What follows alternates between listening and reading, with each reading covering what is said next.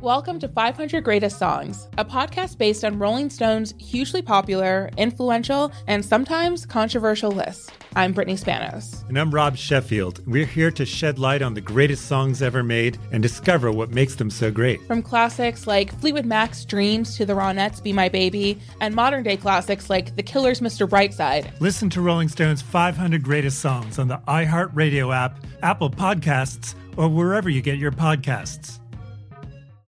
Zigazoo has made me zigzag. What I mean by that is I swore I would never let my kids on social media. But now I'm setting them loose on Zigazoo.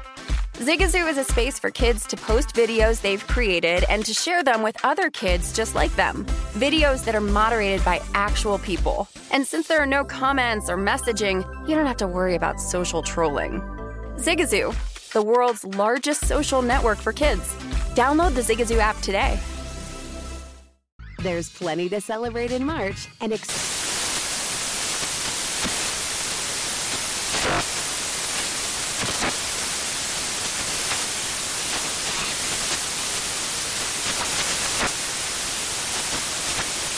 National Craft Month with the perfect pizza at home class from Craftsy. And anytime is right to listen to iHeartRadio's iHeartCountry Radio. Discover more shows and movies for free. Infiniti presents a new chapter in luxury, the premiere of the all-new 2025 Infiniti QX80, live March 20th from the Edge at Hudson Yards in New York City, featuring a performance by Jon Batiste. The all-new 2025 Infiniti QX80 is an SUV designed to help every passenger feel just right. Be the first to see it March 20th at 7 p.m. Eastern, only on iHeartRadio's YouTube channel. Save the date at new-QX80.com. Don't miss it. 2025 QX80 coming this summer. This is the Los Angeles CityCast with Danielle Alvari, presented by BetRivers. Welcome into the Los Angeles CityCast, presented by BetRivers Sportsbook. I'm your host, Danielle Alvari. Very excited to report that UCLA is still dancing. Unfortunately, the Trojans are not. But lots and lots to talk about in today's show. First things first, I wanted to take a look at some of the things that I have added to my list, which these are going to probably seem pretty obvious to, anybody who watches college basketball perhaps. But these are just some factors that I've been writing down and kind of looking into a little bit deeper as it regards to teams that can make a deep run into March, just for moving forward, even from this March Madness, because it's my favorite time of year. So I'm always planning for the next one. But as I look through, these four things have just been sticking out to me, and it seems rudimentary, right? It seems obvious, but I don't have these in a specific order yet, but I'm just going to start here with turnovers. If you're a turnover-prone team, how are you going to win it all? You can't. I don't think so. You have to take care of the ball well. And if you're a team that takes care of the ball well and can create turnovers on the other side, you're in a really good spot. More on that in a moment. Coaching, right? Now, there's sports where the coaching doesn't come into play as much, but college basketball is not one of them. How many times have we seen these close games in March Madness, and in the final moments, the coach has to drop a play to get one last shot off, and we have just seen this fail so many times. Like, what was the plan there? So that's where in those final moments where you're going to have these really tight games, the closer and closer we get to Sweet 16, Elite 8, Final 4, these games are just going to get tighter and tighter, and the coaching discrepancies are going to become more and more apparent. So coaching is essential, and that's why they pay them the amount of money that they do, and they change over these coaches so frequently. So I like to look at head-to-head coaching matchups as well. Who's going to be better in that pressure moment? What are their strengths? What are their weaknesses? Have they coached against each other before or have any connection? And then another thing, I think this would be 4 for me, actually, so I'll skip ahead. Free throws is what I'll say. Free throw shooting. It's interesting because Greg Peterson, Hoops Peterson, if you will, from VSiN, who bets every side and total of college basketball games all season long. He's doing an incredible job. You should check him out. I think it's at GUnit. Oh, it's a number, but search him out on VSiN. He's great. But we talked about this early in the year. He was really concerned with, for example, USC's free throw shooting. Now, I will say that they righted that ship a little bit towards the end of the season. Their free throw shooting improved quite a bit. But at the start, they were one of the worst in the entire country at free throw shooting. And that's a huge red flag for me now, because we see how if these games are anywhere from 3 to 4 points, up to 10 close in a game, if they're, within 4 to 10 points, they're going to foul a ton at the end of the game, which is going to lead to a lot of free throw shooting. It can seal a game for you. It can make or break you. And we've seen this happen a bunch of times too. So simple things, right? Turnovers, free throws, coaching, and then lastly, conditioning. This one I don't think comes into play in maybe as often. All these guys, most of these teams, these guys have been playing, all season long, ideally. Now, UCLA had a lot of injuries, so they had different people in and out. For example, Johnny Juzang looks a little bit out of shooting shape. He's starting to hit his stride again. We love to see that for him, but he has not returned to peak Johnny shooting just yet. But I'm seeing glimmers. We are seeing hopeful things. So the conditioning, whether it's shooting a basketball, you haven't been shooting a basketball for a while, like you've been out, you've been injured, or just running up and down that court when you have to start playing full court press. We see the teams that get gassed when they have to do that for 14 minutes of the second half. So that's one that also comes heavily into play, but not to me as important as those other three I mentioned. So just some notes that I've been making as I've gone through March Madness. Take it or leave it. See what you like. Here's some stuff that kind of applies those actually. So UCLA beat St. Mary's on Saturday. They advanced to the Sweet 16. This was going to be a great matchup. Two very, very similar teams. I'll get into this more in just a couple minutes, but this is a good example to me of two great coaches going head to head. So for me, I looked at this and thought, Randy Bennett, great defensive coach. Mick Cronin, great defensive coach. Who has the offensive coaching advantage? And for me, Randy Bennett does a really good job of creating good shots for his team, good shot quality. And UCLA just was the better team in this matchup. So they got the best of them. That was great. But I do think we looked at this coaching matchup, and for me, it was almost a wash, right? As for turnovers in this, UCLA really limited their turnovers. They did not do that versus Akron as well, which was very much an anomaly for them in this season. They usually take care of the ball well. So being able to adjust that, especially they're really good at tightening that up in a second half. So if they do, for whatever reason, face a team, kind of get those turnovers going in the first half, they do lock it back down in the second half. And we saw that versus Akron as well. The first half, lots of turnovers. Second half, not as bad. So that's essential too, being able to make those adjustments. And then free throw shooting, right? UCLA's free throw shooting versus St. Mary's was great. I think they went 16 of 19. And St. Mary's didn't do too shabby either. 9 of 12 free throw shooting. So both teams there. So very similar teams in a lot of ways, and neither of them relying on 3-point shooting as much. St. Mary's had 7 of 21, UCLA 4 of 9. UCLA also shot 56.5% in this. Again, I'll expand more on this game in a bit, but all of that to say, great head-to-head coaching matchup. UCLA did a great job of limiting turnovers and creating them on the other side, steals, and even non-steal turnovers. And then their free throw shooting was really solid. So for me, not an overly elite offensive team for UCLA this year or even last year, but they find a way to make it work, and they trust each other. Turnovers on the other side, USC. I have to talk about this again. I'm sorry if this is ad nauseum that I've talked about this, but they're bounced in the first round versus Miami, 68-66. Head coach is complaining about the officiating. What else is new? Come on. I know. And I know a lot of the Twitter sphere has been complaining about officiating this tournament, and I get it. But it's speaking of ad nauseum, right? I get it, but it also is almost getting too much at some points. That said, Hurricanes win their first tournament game in 6 years.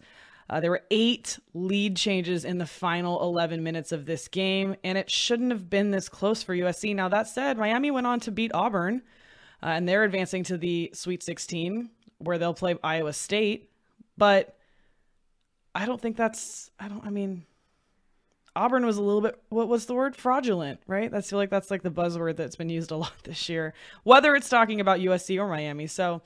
Whether it's talking about USC or Auburn. But Miami advances to the Sweet 16. And the Trojans, what can you say about this? They started out slow. They're in an early hole. It didn't help that they didn't take care of the ball well, right? 18 turnovers and 12 of them coming off of steals.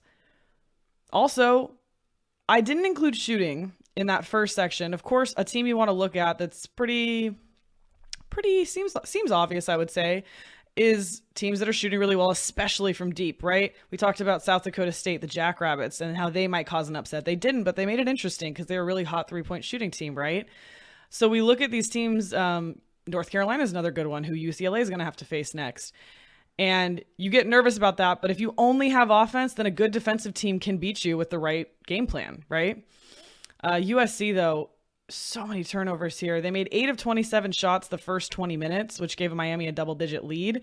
Sometimes the shots are just not going to be falling, I think, right? We've seen some teams, even like Tennessee, like, aren't they supposed to be a good three-point shooting team? What was going on in that game? And the defensive scheme can find a way to mess that up for you, muck it up real good. So shooting, obviously really important, and it's a volatile factor. It's kind of scary because if someone can drop 9 or 10 threes like North Carolina can right now, that's going to really mess up your game. So you have to find a way to shut them down or make that difficult for them. USC turnovers, final note on this, 11 or more turnovers in 12 of their final 13 games, including, let's not forget, in the Pac-12 tournament, 23 turnovers versus Washington, a game they still won, mostly just because Washington gave it to them.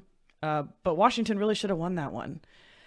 So that was an issue pointed out early in the season. It's nice to see, actually, how some of these teams have progressed and grown and changed. Like I said, their free throw shooting did improve. So there's areas they were weak that they were able to improve. But not a great season for Andy Enfield and his Trojans, and bounced in the first round. Not good for the Pac-12, if you think about it. But at least UCLA and Arizona still in it because, yes, Arizona escapes TCU to advance to the Sweet 16, 85-80 in overtime.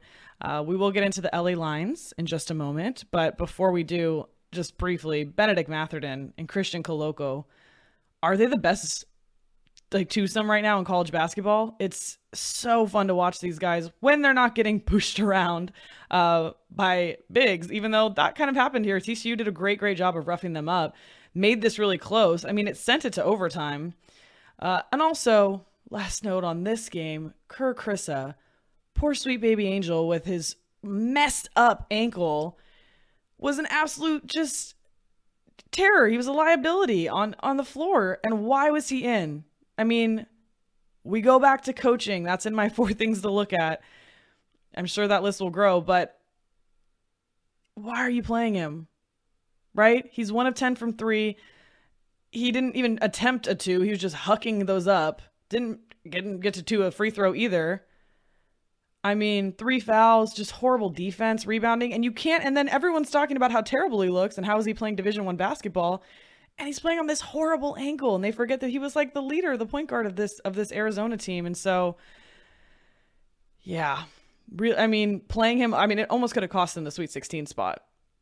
Really, really brutal to watch, and I don't know what the decision making was there. But interestingly enough, Arizona escapes TCU, which is great for bettors because Arizona money line at Bet Rivers had 94.98% of the handle. So 95% of the money on Arizona money line. That would have been huge for the book.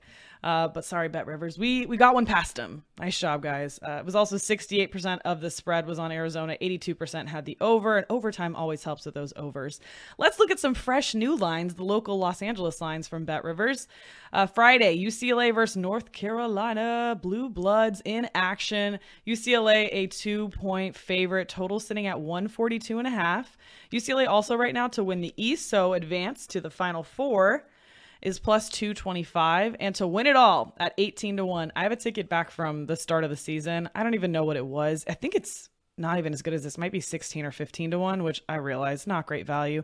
Can you tell I don't bet futures very often? I don't follow the market closely enough to notice these ups and downs. And also, I did it because I wanted to bet Gonzaga last year, which, you know, whatever, Baylor ended up winning. But I wanted to, at the start of the season, I think it was 8-1. They were real short shots. And I talked to my brother about it because I hadn't bet futures before. What do you think? He doesn't bet a lot of futures, so what are you doing, right? Think about where you're getting your information from. That said, try to get as much of it as you can. But so I reached out, I asked, he's like, oh, you know, wait till the tournament time or close to March, they'll be around the same odds. No, by March, they were like 3-1, 4-1. They got even shorter because they had such a dominant season. So I didn't necessarily think that would happen to UCLA, but I just kind of wanted to have the ticket in my pocket. So don't do as I say, or don't do as I do, I guess. Do as I say with this one. Try to find the best value for these. Because, yeah, 18-1. I think it was 25-1 before the tournament started for UCLA to win this. So that would have been real juicy. But that said, I did lay some money down at around 15 or 16-1 for UCLA to win it all. So have that in my back pocket. That was more of a, wow, if they do that, wouldn't it be so great to have this ticket? So it does feel that way. The Lakers, meanwhile, Monday action at the Cavs. They are 6-point dogs. 223.5 is the total right off the bat, I look a little bit to the over on this, but we will talk about the Lakers and the Clippers later on in this show. We'll start with March Madness, UCLA versus St. Mary's, maybe dive into the UNC game a little bit.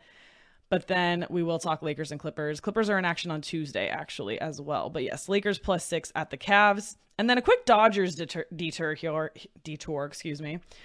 before we move on to the March Madness. So the Dodgers, just quick update, because they've been making news too. It's really tough right now, right? Having to shift my brain from, this is my favorite time of year. I love college basketball. This is just reaffirming all of that for me. There was that 2020 year where we didn't have it. And I realized that year how much it was my favorite sporting event. And so it's very difficult to shift my focus at times, even to Lakers and Clippers right now. Getting back into that has been kind of like, man, I've been all college basketball. But baseball, Dodgers, just the rich getting richer, right? They had Freddie Freeman. They retained Chris Taylor and Clayton Kershaw. They are losing Max Scherzer, which is great because I always can't say his name. It makes me sound like I just have a very elaborate lisp. Scherzer. So c'est la vie to Max Scherzer.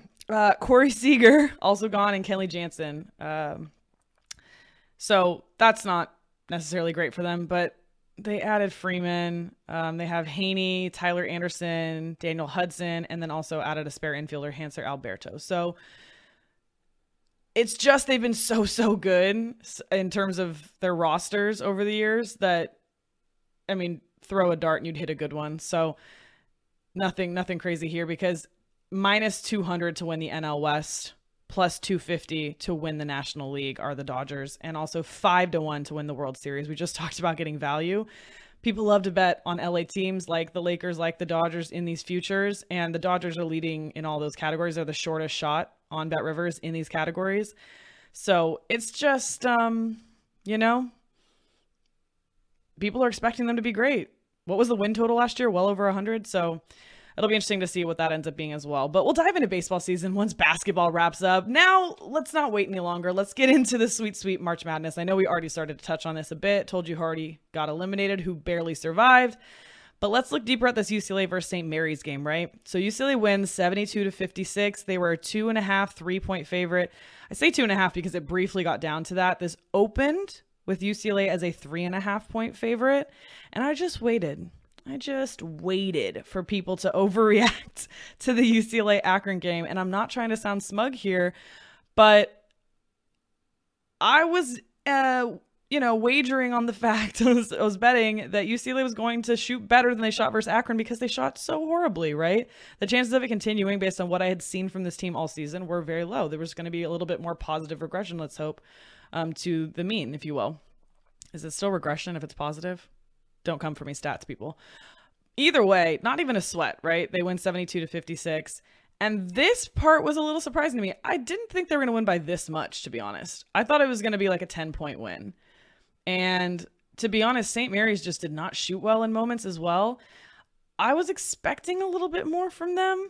And Randy Bennett, I mean, really, really talented coach and talented roster. It was a great matchup for UCLA. I actually was talking to Jeff Parles, who hosts Bet Center with Ben Wilson on VSiN, the sports betting network, on the weekends. In the evening, they do a great job. They do several hours and they keep it fun the whole time. But I talked to Jeff because I was actually in Las Vegas for this game.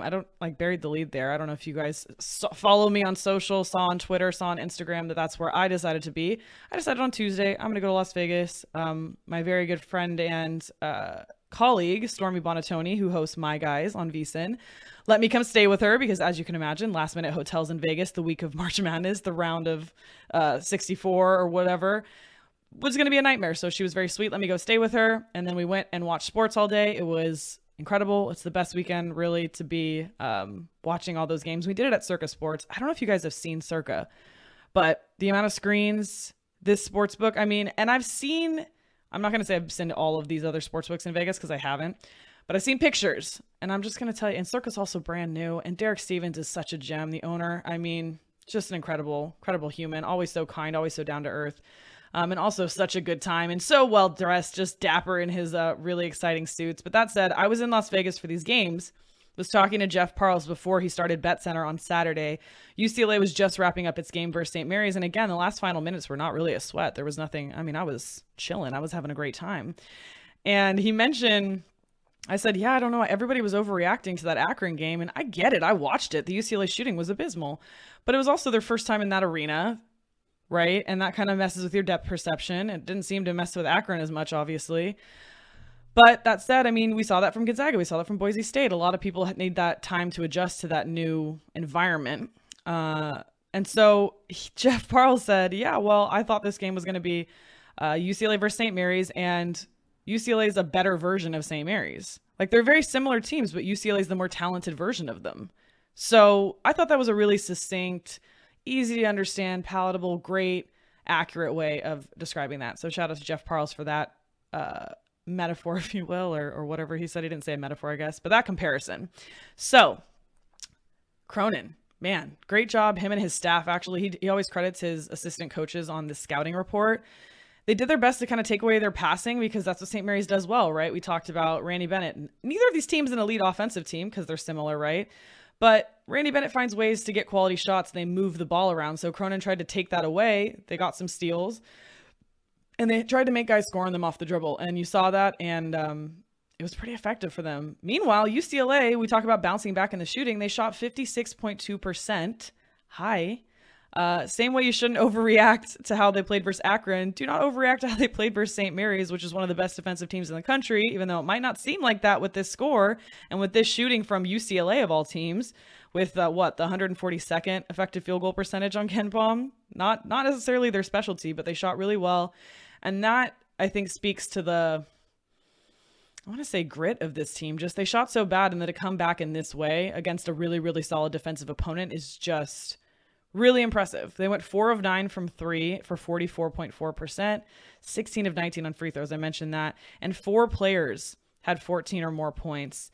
Only 6 turnovers for UCLA. I believe most of them, again, coming in the first half, and they usually tighten that up in the second half. So even though the Gales started hot, UCLA just picks up their energy on defense. And Jules Bernard actually talked about this after the game, UCLA guard.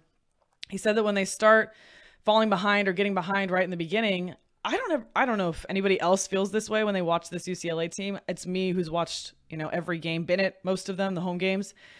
And I just don't get nervous with this team when they fall. I mean, when they get blown out like they did versus Gonzaga in November. That was pretty brutal to sit through. There was no hope pretty early on. But other than that, when I see this UCLA team and they fall a little behind, I'm not worried because their defense is so strong. They start getting deflections, they get steals, and they just kind of upset that offensive rhythm of the other team. And that fortunately allows them to kind of start to build their momentum. So they're basically, when their offense isn't working, they rely heavily on their defense, and they can usually make games close even when they're shooting something like 30%. Versus the Gales, versus Akron. Why was it only a 3-point game? Well, first of all, Akron was Akron. They're doing their best, but they shouldn't be playing against UCLA and having it be close. But so there's that. But also UCLA's defense able to keep games close when they have no business being close based on how they're shooting. So that's a unique talent, I would suppose. Speaking of unique talents, Johnny Juzang. Shooting's starting to look a little on track, It's going to need to be, because in case you missed it, in the St. Mary's game towards the end, Jaime Jaquez Jr. re-injuring his ankle, just landed on a foot, tweaked it a bit. Looks like he was in pretty bad pain, but I also wonder, as somebody who suffers from a lot of ankle injuries, if a little bit of it is panic. I mean, I joke, but I'm not kidding at all, that I kind of have PTSD about my ankles from cheerleading. I broke a 5th metatarsal. A year later, I tore just about 4 different ligaments, and the same ankle had to have surgery again. So 2 surgeries in 2 years. And so anytime, and of course, as soon as you start to have your ligaments, and anytime you sprain an ankle, right, it just deteriorates from there. It just gets worse. It's anything. Shoulders, too, I feel like are like that. If you have an injured shoulder, I'm sure that you can relate as well. But the ankle thing, I'm wondering if you're panicked a little bit. You have PTSD from rolling it. I literally can't watch it. When they do the slow-mo replays, I cringe. I seize up. I can't do it. So he was obviously in a lot of pain because that was an already issue that he's been dealing with throughout this year on both sides of the ankles. But I do think that he looked okay walking out of LAX onto the bus. When they landed, he was walking on his own. He walked off the court by himself. So nothing's broken, but that doesn't mean strains and sprains don't hurt like hell. So hopefully they can get him right. They have 6 days to do it, right? They played Saturday. They play next Friday in Philadelphia versus North Carolina. Late slot. Really late slot. So really gave him as many hours as possible to get that feeling right. But we also don't want to see a Kerr Kriisa situation. Not that Jaime would ever look like that. Anyways, back to Johnny. He made back-to-back free throws versus Akron that sealed the game for them. When they fouled him, I said, yeah, foul like one of our best, if not the best free throw shooter we have. And in the game versus St. Mary's, he made 3 kind of jumpers in a row. We're wondering where 3-point Johnny Juzang is, right? I am. Is anybody else?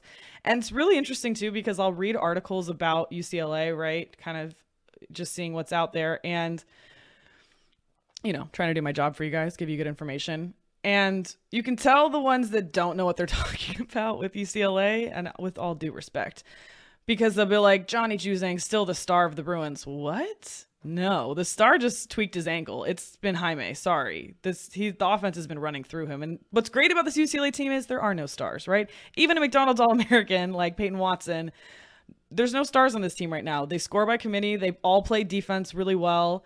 But if there's a star, someone who's carrying this team for me, it's Jaime Jaquez a little bit, just because he does so many things so well.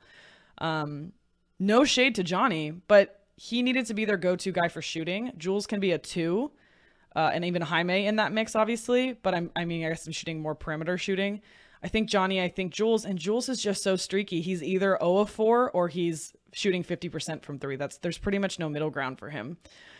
Johnny needs to be the number 1 shooter, and he hasn't been in a long time, most of the season, and he was dealing with injuries. And I really appreciate, because after St. Mary's in the post game, they talked to him. They said, it seems like you're starting to kind of get your shot back and starting to get an offensive rhythm. He made those 3 jumpers, and he responded, yeah, man, trying to, but really, I just got great looks. The sets they were running for me on those plays, my teammates finding me, the big men just hitting me so wide open. They were screening, and I was pretty wide open. No, but he said he's feeling good. He's just trying to build back up. And his teammates found him good looks. So I appreciate that he said that, because that's very honest, and that's also very humble, and that's very UCLA. But he did get some great open looks, and I'm glad to see that he's knocking those down. I also think this is Johnny Juzang. We all remember. We can't forget last March. And I think at any given moment, he could start to just drain those threes with a hand in his face. And I hope to see it this March. Jaime Jaquez Jr. injury, Mick Cronin said, we have till Friday to play, and trust me, if he can walk, he'll play. I know him. And like I said, he has 6 days, so hopefully they can get him feeling decent, tape the crap out of that thing. I do not. I feel very bad for him, because I personally suffered with ankle injuries, and I didn't play Division I basketball. So can't imagine. But he's such an integral part of this team, and that's going to be such an integral part of the handicap as we look towards this game closer to the end of the week.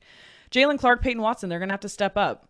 They kind of rotate in now. And also, I don't know if you want to say luckily here, but also of note, UCLA didn't have a fully healthy roster for most of the season. There were games that Jaime missed. There were games that Tiger Campbell missed. There were games that Johnny Juzang missed. And Jalen Clark, Peyton Watson, even David Singleton had to step in and step up. And they were able to win really good games. So I do think this UCLA team is real tough. And that's, take it with a grain of salt. It's coming from an alumna. As we talk about the Sweet 16, looking forward, we'll get more into this on Wednesday when we have all of the juicy details we need. But if you want to get in a bet now, I get it. UCLA -2.5 versus North Carolina. Friday in Philly. Let me tell you, I spent an unnecessary amount of time trying to find a way to get to Philadelphia for this game. And I was like, man, I'll just stay with host of the Philadelphia City Cast, Ryan Rothstein, if I have to. I will find a way to get to this game, whatever I have to do. And then I realized I was not willing to do anything, because it was a little bit chaotic with the flights. I think the flights were like $800 round trip from LAX. There might've been one for $600. I don't know. Then you got to pay to stay there. Even if you get that taken care of, the ticket that was made for the game was going to be like $300. I don't know. I didn't prepare to just drop $1,000 this week. I'm not like that much of a G. I did actually had a really good weekend of sports betting, but not that good. So we'll just move on. We'll just move on from it and watch it in Los Angeles. And I'm trying to see, maybe they'll actually be somewhere I want to watch it socially, but I really like to watch these alone because I'm a freak like that. UNC, they beat Baylor. They beat Duke at the end of the season. Lest we forget, they beat Marquette, which is a team that UCLA also beat pretty easily earlier in the season. And yet, North Carolina only an 8th seed, but playing their best basketball right now. Dangerous March team, right? They made 13 threes versus Marquette, and they made 11 threes versus Baylor. which is scarier to me because Baylor has a top 12 defensive efficiency and they're a top 30 defense at defending against 3-pointers, and still they made 11 threes on them. Now I know Baylor was not it was the lower 1 seed of the 1 seeds. It was the one that people thought maybe that's not a very strong 1 seed. And so betting on them to be the first one out, if you bet that cashed. Because yeah, Duke, Arizona, and Kansas all still alive. But all these threes, the other part of the story is 10 turnovers versus Marquette, 21 turnovers versus Baylor. 21 turnovers. Yikes. You can't do that versus UCLA. You absolutely cannot. And they're going to want to slow the game down. North Carolina's going to want to speed it up. It's not similar to the St. Mary's matchup where the teams are very similar. It's the opposite, right? Because North Carolina's going to want to push the ball. They're going to try to exploit UCLA's transition defense. But if UCLA can figure out what Virginia Tech did in the ACC championship game, because they limited North Carolina to 3 threes, Virginia actually limited them to 6 as well before that when they in the ACC championship before they faced Virginia Tech. But Virginia only shot 30%. So UCLA also can't have a 30% shooting night. The way that North Carolina's defense has been playing, I'm not so worried about it. They kind of show up when they want to, and that's not going to cut it in March, in my opinion. So we'll get into this more and more on Wednesday. But Cliff Notes version, North Carolina, 20th team on KenPom, and also the 20th in adjusted offensive efficiency, 43rd in adjusted defensive efficiency. Meanwhile, UCLA ranks in the top 15 in both those categories. But the Tar Heels' opponent average shooting percentage this season, 42.8%. Not very good. But over their last 3 games, it's dropped all the way down to 37.4. So 5% drop. That's improvement, notable improvement on the Tar Heel side of things. So you can't judge them on their season long because, like I said, getting hot at the right time, right? Bruins have the defensive advantage. That's always been their strength. They should be able to get some steals, create turnovers. But again, offense can't look like it did versus Akron. Chalk that up to the arena shooting, perhaps. But this is going to be a whole new one in Philly. The total is also 142.5. That might be a little low, right? UCLA's transition defense, Gonzaga and Arizona found a way to exploit that. Maybe North Carolina can do that as well. So maybe we're looking at something like an over 142.5. And as we get deeper into this bracket, we're going to have closer and closer games and keep seeing overtimes. We just saw one, Arizona and TCU. So that'll be interesting. Also of note, Arkansas and Gonzaga should be really good. I know Arkansas is plus 8.5, but I think that's going to be a real good matchup. And I can't wait to see Houston versus Arizona. And I got to tell you, I lead Houston. More madness to talk about throughout the week. We'll do it on Wednesday's pod for sure. But coming up, let's go Lakers and Clippers because the Lakers are in action on Monday. So don't go anywhere. That's next on the Los Angeles City Cast presented by BetRivers. No more football? No problem. BetRivers Sportsbook serves up tennis, soccer, hockey, college and pro basketball, and more. Don't miss out on BetRivers' many daily specials or try your hand at live player props or same-game parlays. No matter what you bet on, you can count on your withdrawal approval happening fast, with more than 80% of withdrawals approved instantly at BetRivers. Get started with life after football with the BetRivers app. Must be 21. Terms and conditions apply. Gambling problem? Call 1-800-GAMBLER in New Jersey, Pennsylvania, and West Virginia. 1-800-9-WITH-IT in Indiana. 1-800-BETS-OFF in Iowa. 1-800-522-4700 in Nevada. Welcome back into the Los Angeles City Cast, presented by BetRivers Sportsbook. Still your host, still Danielle Alvari, and still not impressed with the Lakers, are you? Are you?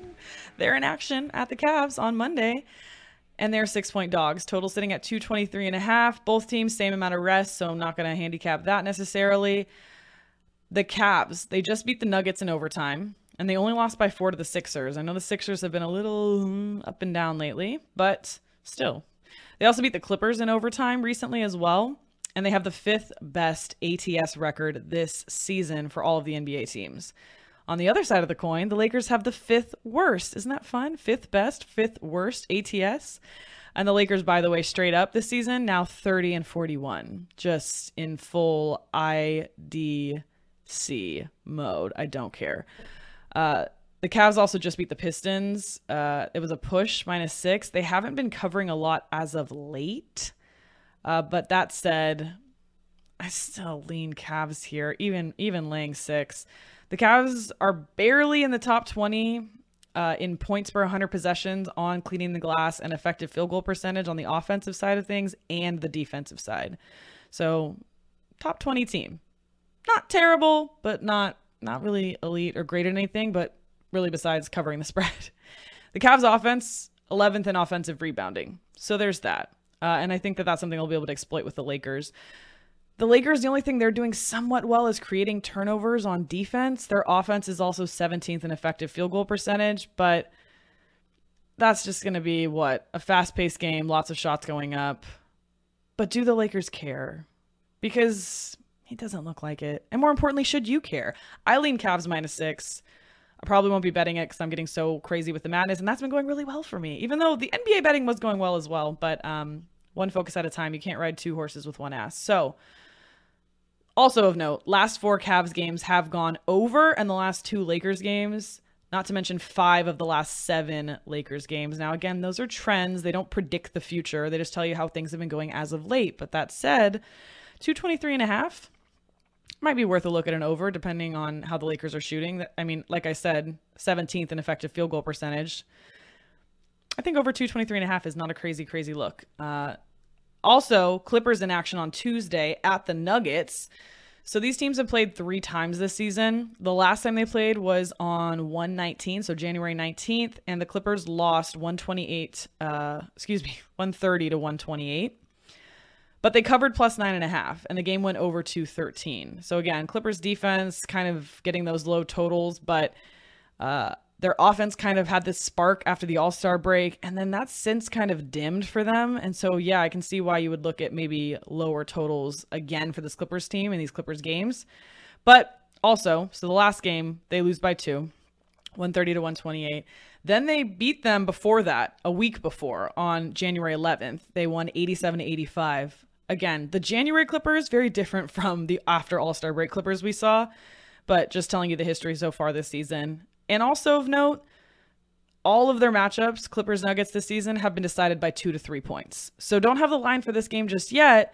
And of course, we want to know who's playing, who's hurt, who's not. But outside of that, if the Clippers are getting more than 3 points, give me the Clippers. That's how I feel. The Nuggets have not been playing their best basketball lately.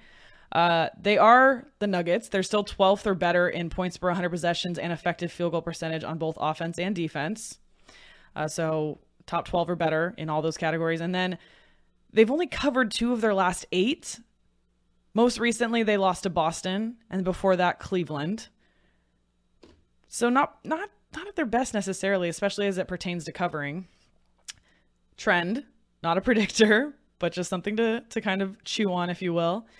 And here's another trend. 4 of the last 5 have gone over. But the Clippers, on the other hand, only 1 of their last 5 have gone over, and that could be their defense, or it could be that they're not shooting very well. Their offense is not doing well.